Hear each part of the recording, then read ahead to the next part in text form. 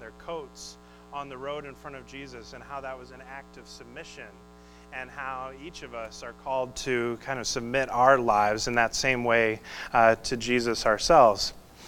So we're going to pick up where we left off there, and the first thing that Jesus does upon entering into Jerusalem is he goes to the temple, and he spends the majority of these next 3 days in the temple, Monday, Tuesday, and Wednesday of that last week of his life.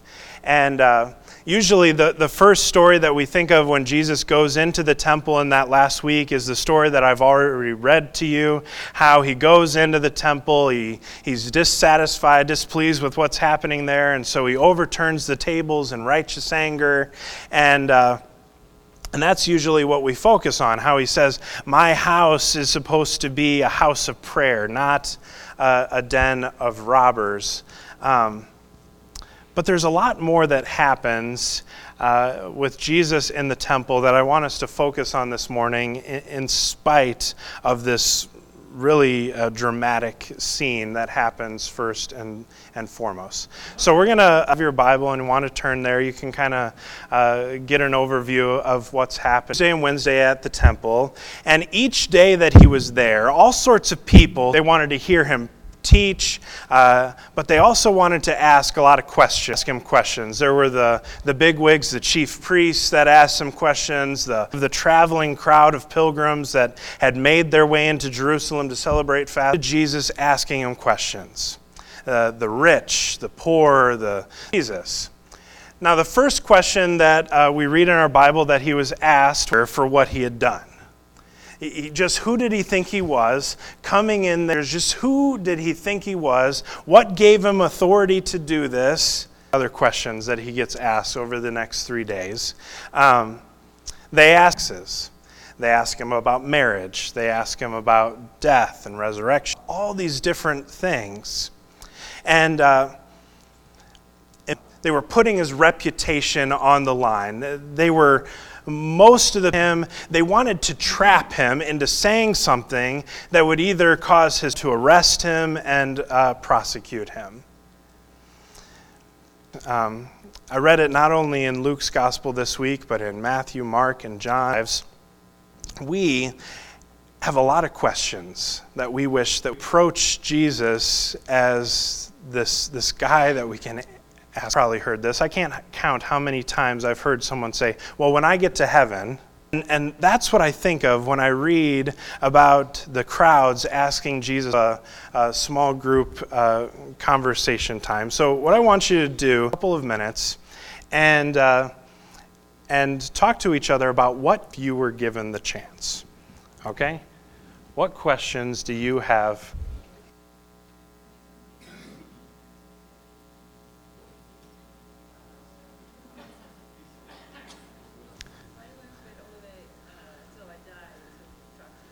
Why do I have to wait all the way until I die to talk to Jesus? Okay. Any others? Oh, Mona. Did he know he was special when he was young? Did he know he was special when he was young? Okay. Did you raise your hand, Scott? No?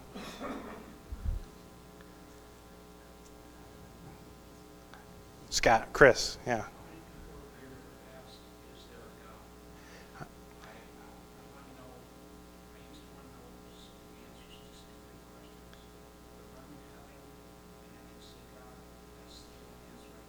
Mm-hmm. Yeah. All right.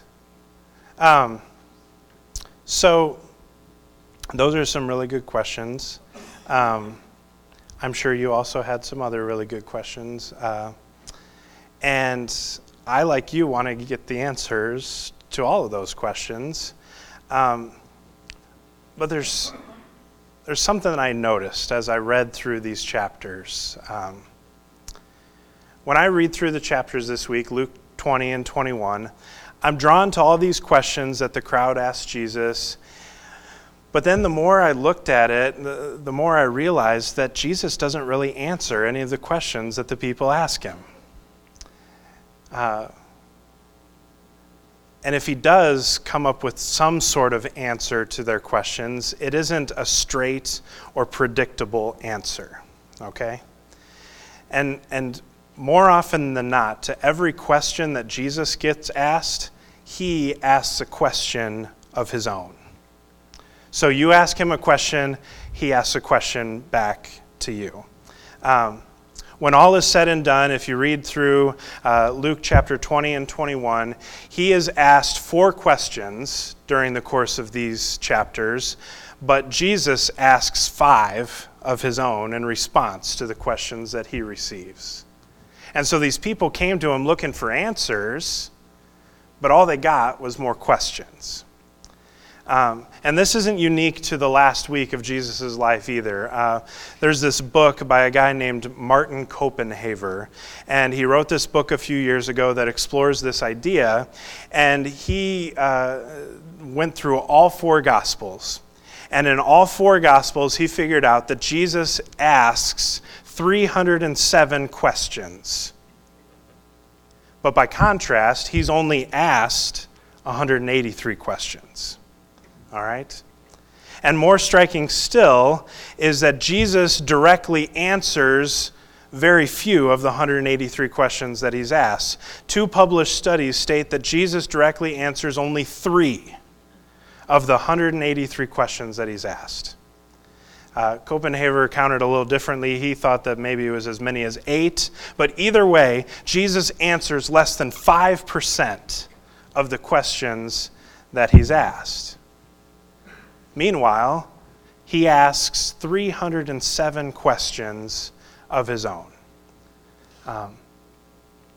And so what we see from this, I believe, is that asking questions first and foremost is central to Jesus' life and teachings. Jesus is a questioner. You know, oftentimes we think that Jesus is the ultimate answer man, right? That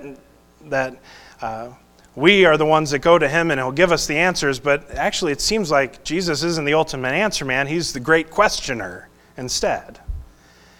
And this is contrary to the way that Jesus is often portrayed. We come with our questions and we await that day in the future when we can ask everything that our hearts ever wondered and desired. But the Jesus I see in this last week and the Jesus that I see over the course of his life is not an answer man. Jesus doesn't offer spiritual tips and tricks. He doesn't give us a how-to guide, a top 10 list of the things that, the ways that you can be closer to God. He doesn't provide us with a list of easy answers. Instead, what he does instead is he asks us hard questions. We go to him and look for easy answers, and instead he gives us hard questions. And maybe that's the point. Copenhaver goes on to point out that easy answers can give entertaining questions. Jesus has a chance to change us because answers are an invitation to further reflection. For the most part, answers are the beginning, whereas answers are often the end of a discussion. A question, in a sense, really sends you on a journey of something that's really valuable. So I think what Jesus, he's not so much concerned about the knowledge that we might want to receive. Transformation is not the goal for him. Transformation is the goal. And transformation comes, Jesus, he gives us something completely different to embark on this quest, not to find knowledge, but to be changed. I think the things that we have questions about, the things that we're dying to ask Jesus, all that much. And so what does matter in the end? What matters? Temple this week in Matthew, Mark, Luke, and John. And something time in the temple, Jesus begins, and the very first words out of his mouth when he's in the temple in Mark's gospel. And then midway through his response, love God with all your heart, soul, mind, and strength. And so it's almost like they realize that these two things are to have faith and to love. And it's not so much about of not knowing. It's our love. During this season of Lent, when we're on this journey with Jesus in this last, but instead it should be The goal is to be transformed. The goal is not to trust him more in spite of the unknown, and to love him more. Throughout this quest that we're on during this season of Lent, we might have a lot of questions. Jesus, I don't want to tell you that you can't ask your questions to Jesus than we have for him. And I think the two biggest, and do you love me? And I think when Jesus asked me those two questions, all right, let's pray. In our lives, there's a lot of stuff that goes on that we just...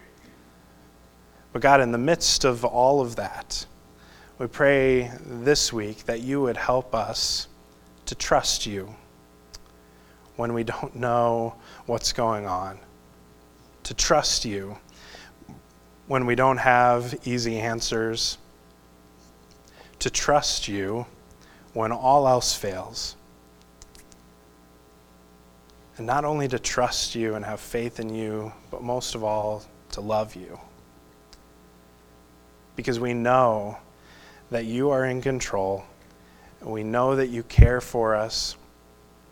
We know that you don't want anything bad to happen to us and that you've got us. So God, help us to trust you, help us to love you. So that we don't go through our life of faith just trying to amass a wealth of information about you, but instead that we would be transformed to actually know you. We pray this in Jesus' name, and all God's people said, amen.